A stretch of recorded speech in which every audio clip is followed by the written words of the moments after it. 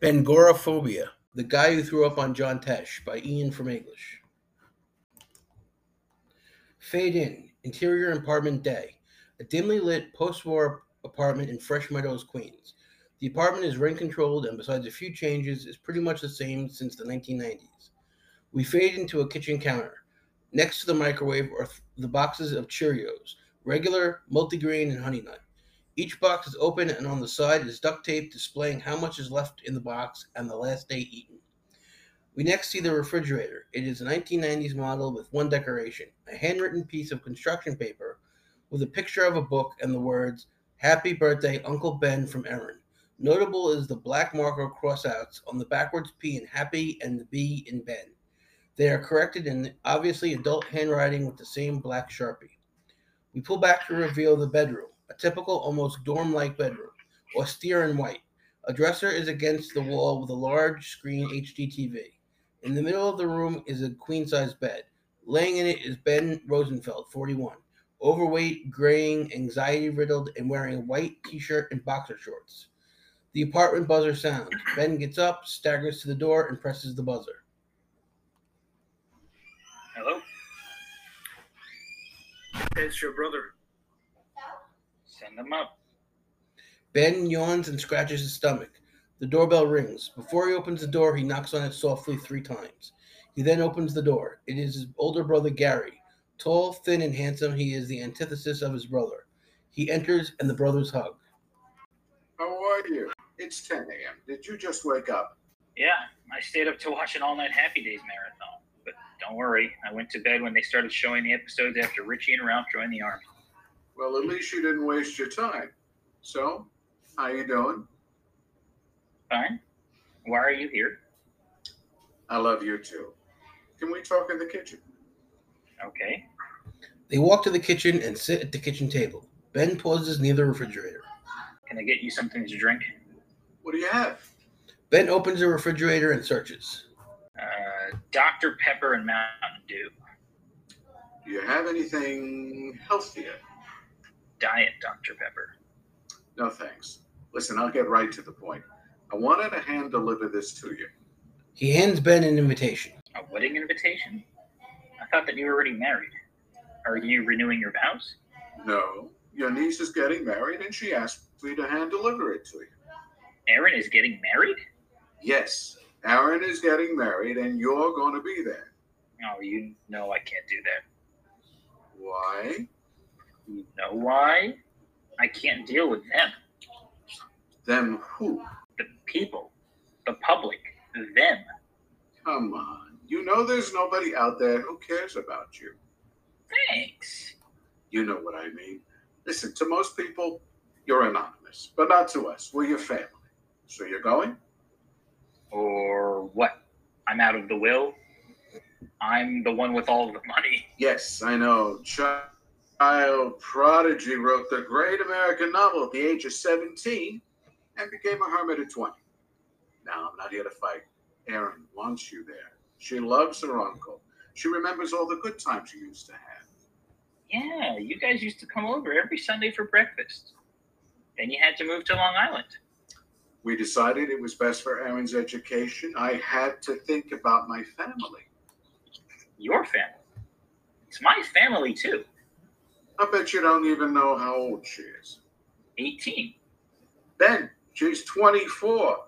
Time passes when you go outside. You know I can't do it. You know I left the apartment 5 times in 20 years. I start to sweat. I get the feeling I'm about to lose control. All 5 times, I was back in here 10 minutes. I remember the last time. Aunt Irene's funeral. You really let the family down. Why? They still buried her. But Mom and Dad wanted to see you. They miss you. They worry about you. For example, who cleans up this place? Well, I have a cleaning woman who comes in twice a week. What about female companionship? She comes in 3 times a week. Listen, if she gets you to come, bring her. She's older than Erin. Barely. She's 25, but she is in graduate school. Yeah, that's what they all say. And if I believe it, I'm okay. Listen, don't make any decisions today. Keep the invitation. Put it on the fridge next to Aaron's birthday card. I gotta go. Take care of yourself, bro. They hug again. Gary leaves the apartment. Ben walks over to the table, picks up the invitation, and attaches it to the refrigerator with a magnet. Ben goes into his bedroom and puts on a pair of sweatpants. With a determined look, he walks up and down. He starts to pace, slowly at first, but then slowly gains momentum. He grabs his keys from a keychain hanging by the door. He walks to the door and opens it. With a deep breath, he takes a step outside. Exterior Ben's apartment hallway. He steadies himself and looks down his hallway. Nothing. He breathes a sigh of relief. The door to the apartment directly across from him opens. A woman in her early 30s and her child, around 5, enter the hallway. Ben looks at them and they look at him. There goes an ugly man. Ben doesn't know what to do. He smiles and shrugs at the mother as if to say, kids. He then rushes back to the door. He struggles to open the door, and when he does, heads right to the bathroom. He begins to wreck. Dissolve to Act 2. Interior Ben's apartment, office, midday. Ben is at his desk, typing on his computer. He is wearing his typical Tuesday outfit of a Greatest American Hero t-shirt and sweatpants. The room is decorated as it would have been 20 years earlier, with autographed pictures of Mike Piazza, Alyssa Milano, and Dan Aykroyd on the wall, next to various 90s movie posters. There is a TV about 10 feet away where a Taxi episode plays. The intercom buzzes. Miss Martinez is here. Quizzical, Ben looks up from his work. He makes a mad dash for his bedroom and pushes the intercom. Send her up. Ben rips off his Tuesday clothes except for his underwear. Ben goes into his closet and pulls out a Hugh Hefner-style robe with his initials monogrammed on it. This robe is tattered from wear. He has owned it for 10 years. He runs into his bedroom and tries to strike a sexy pose. There's a knock at the door. Come in. I'm in the bedroom. As he does when someone enters the apartment, Ben knocks 3 times on his dresser. In walks Ashley Martinez, 24. She is short, beautiful, Puerto Rican/Dominican, conservatively dressed in a business suit. Very bright, she is plagued by her thick Queen's accent, which gives her the appearance of someone less sophisticated. Ben would tell her that she needs some polish. She walks into the bedroom. Hi. Hey, what are you doing here? It's Tuesday. We're not scheduled until tomorrow. Are you doing a new thing where you buy 10, you get one free? No, actually, I wanted to talk to you in person. I'm not going to be doing this anymore. Wait, you're an escort and you're giving me 2 weeks' notice? I guess that's better than the way you ladies normally end up, being found in a dumpster. Yeah, not just you. I'm not working for the agency anymore. Sesame chicken? Okay. Ben opens up the refrigerator and takes the Chinese food out and puts it in the microwave. I appreciate that you came here to tell me in person. Why are you retiring your ATM machine? Well, I've been in graduate school, and I just finished my master's thesis. So you were really doing this to pay for college? Yeah, that's what I told you. I just thought it was something they taught you to say so I don't feel guilty when I jizz in your face. The microwave beeps. Ben gets up, gets 2 plates from the cupboard, and divides the meal into 2. Why is everything a joke to you? Everything is a joke. If you don't laugh, you're miserable. So you're really going to be a shrink?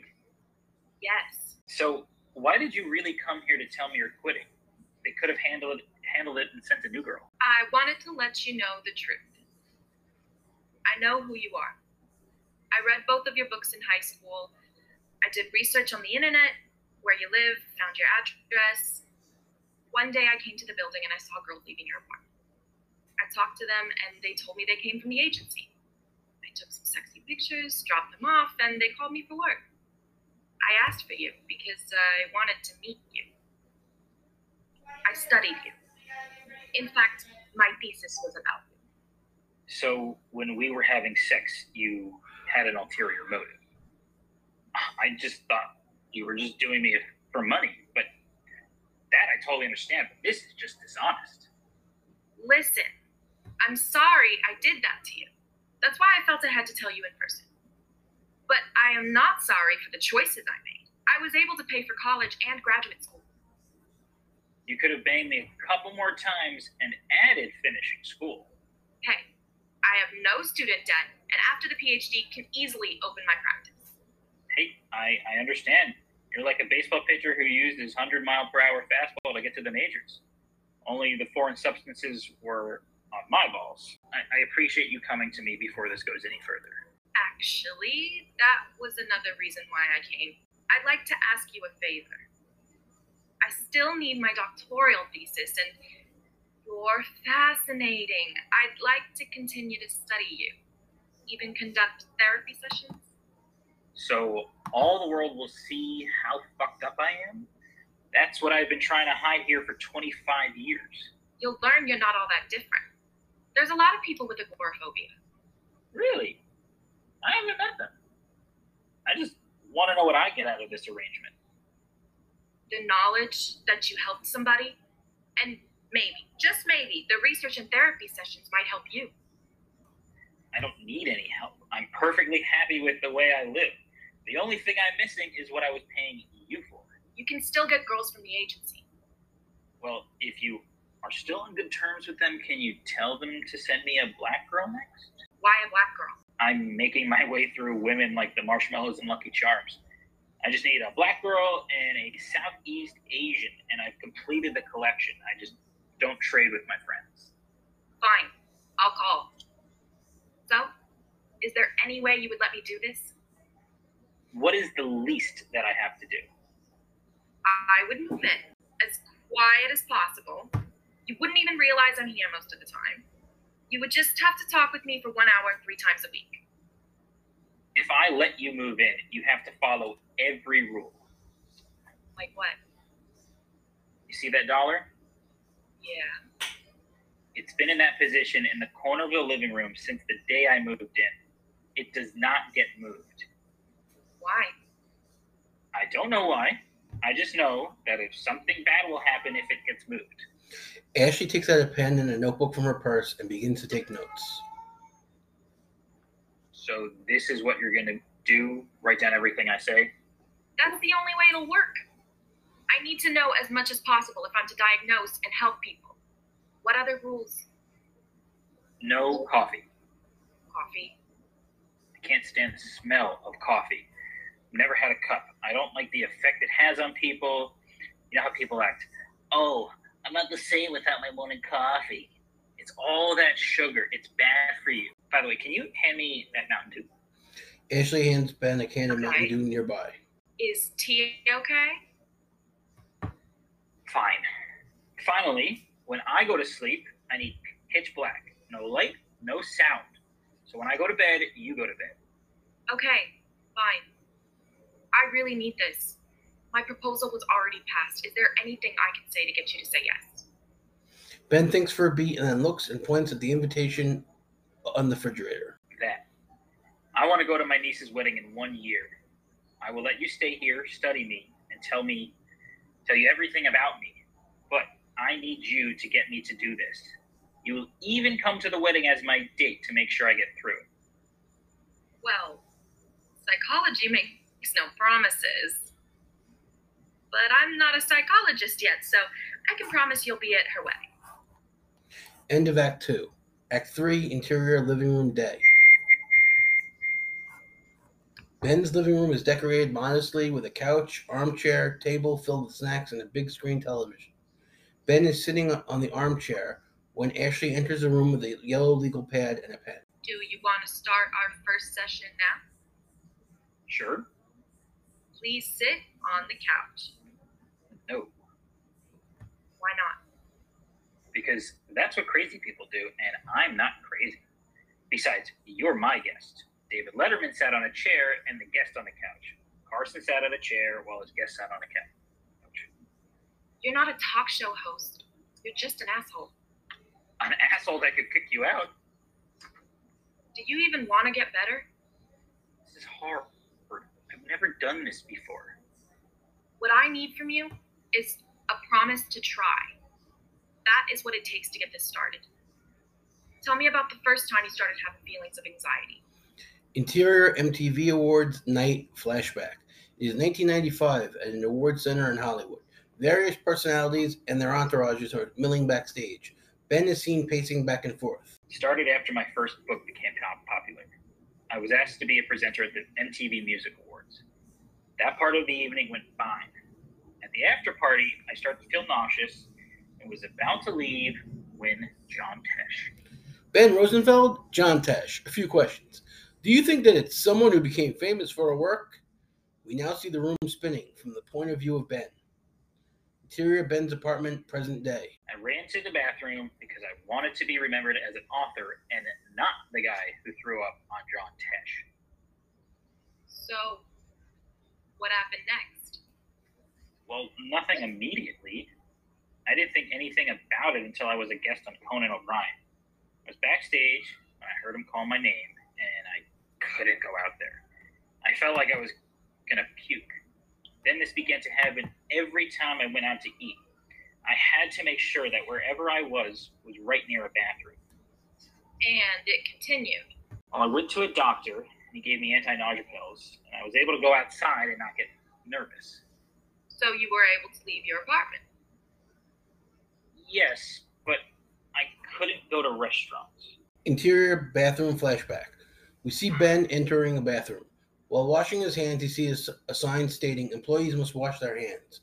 Under the title, there are pictures showing the employees how to wash their hands in 5 steps. We see a waiter leave a stall. Don't worry, sir.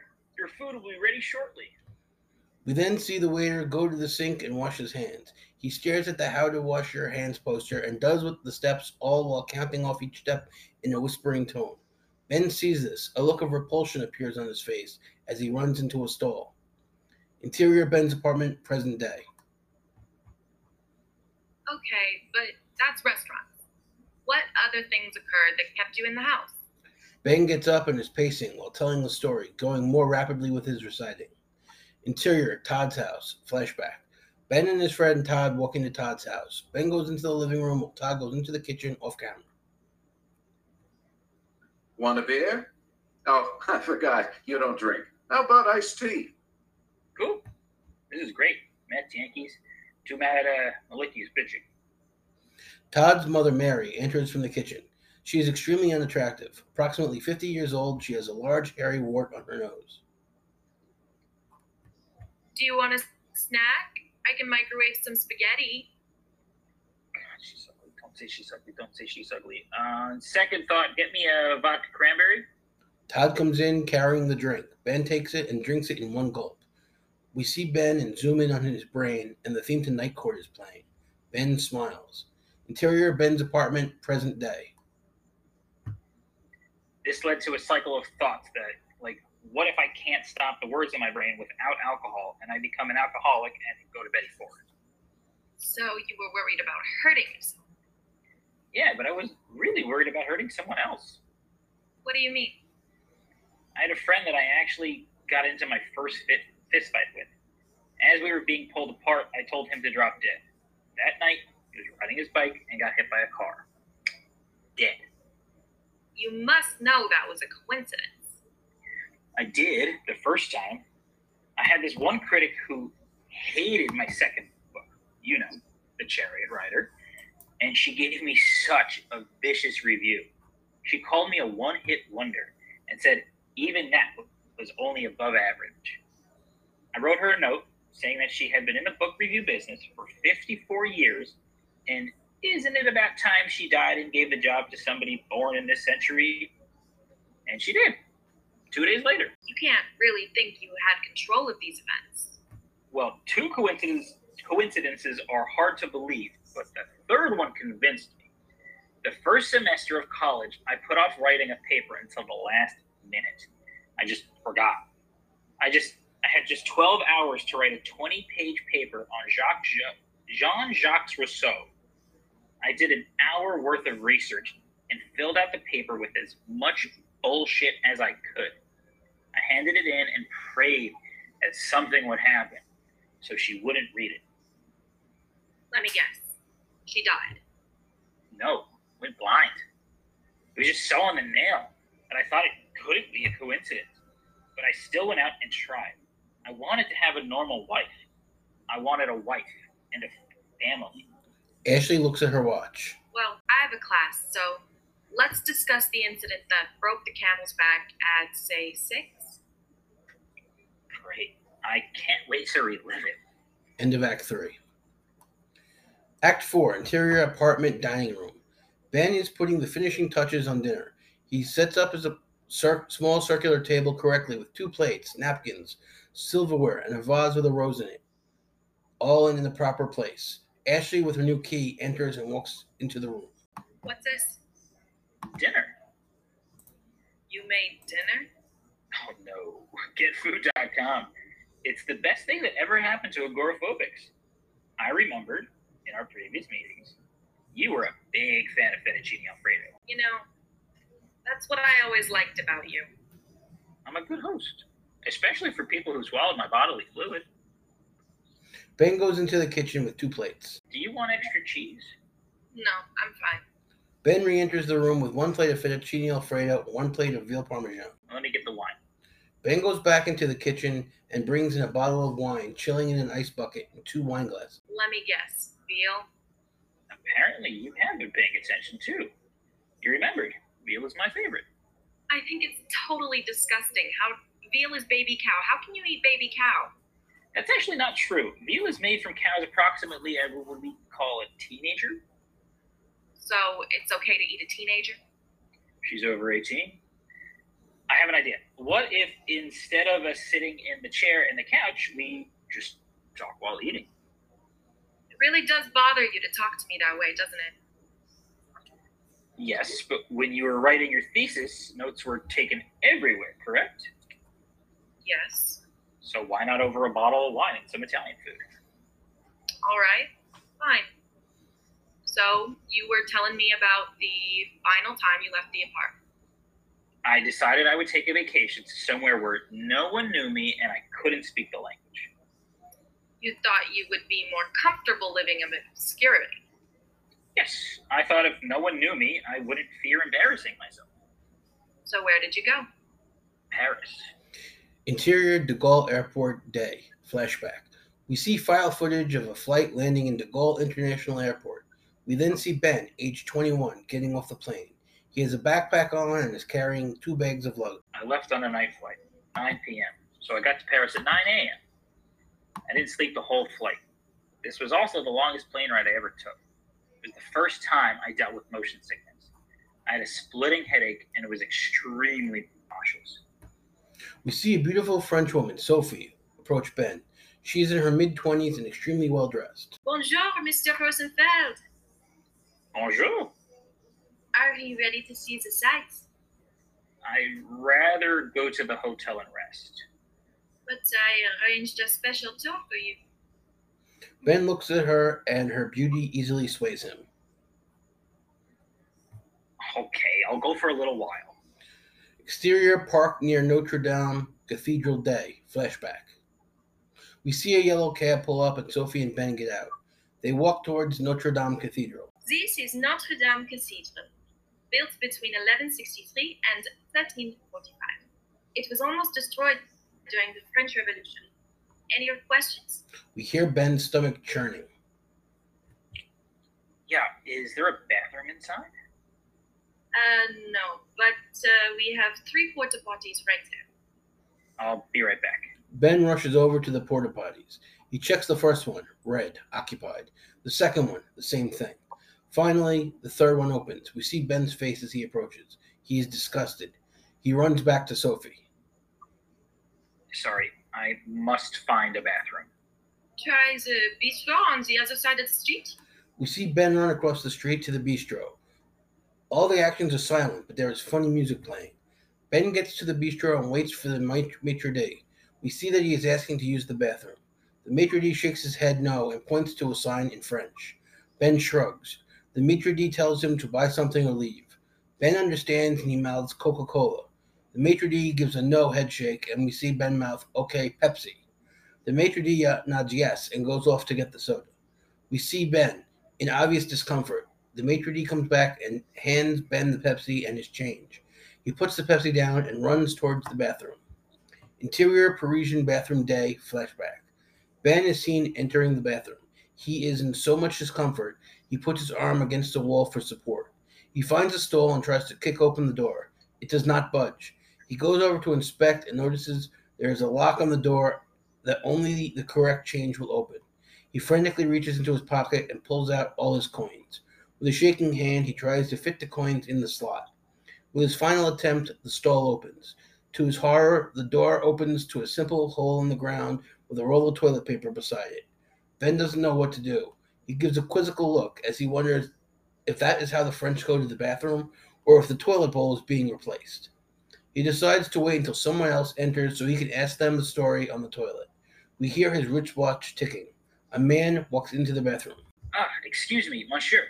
Ne parle pas anglais. Ben points to himself, then points to the man and back to the toilet as if to say, if you were me, would you go in there? The man, obviously unnerved, leaves. A young boy walks in, and Ben does the same gestures. The boy runs out of the bathroom. Ben goes into the stall and locks the door. We see him from the waist up, pulling his pants down. He begins to squat over the hole, and we hear him singing as the camera pans to the ceiling. After he is finished, we see him pulling his pants up. A POV shot as he opens the stall. There he sees the young boy, this time escorted by a gendarme. The tape cut off right there, but Joe reiterated that he was proud of his 18 years in television and that even though he had a great time with Letterman, he felt that he arrived at the party a little late.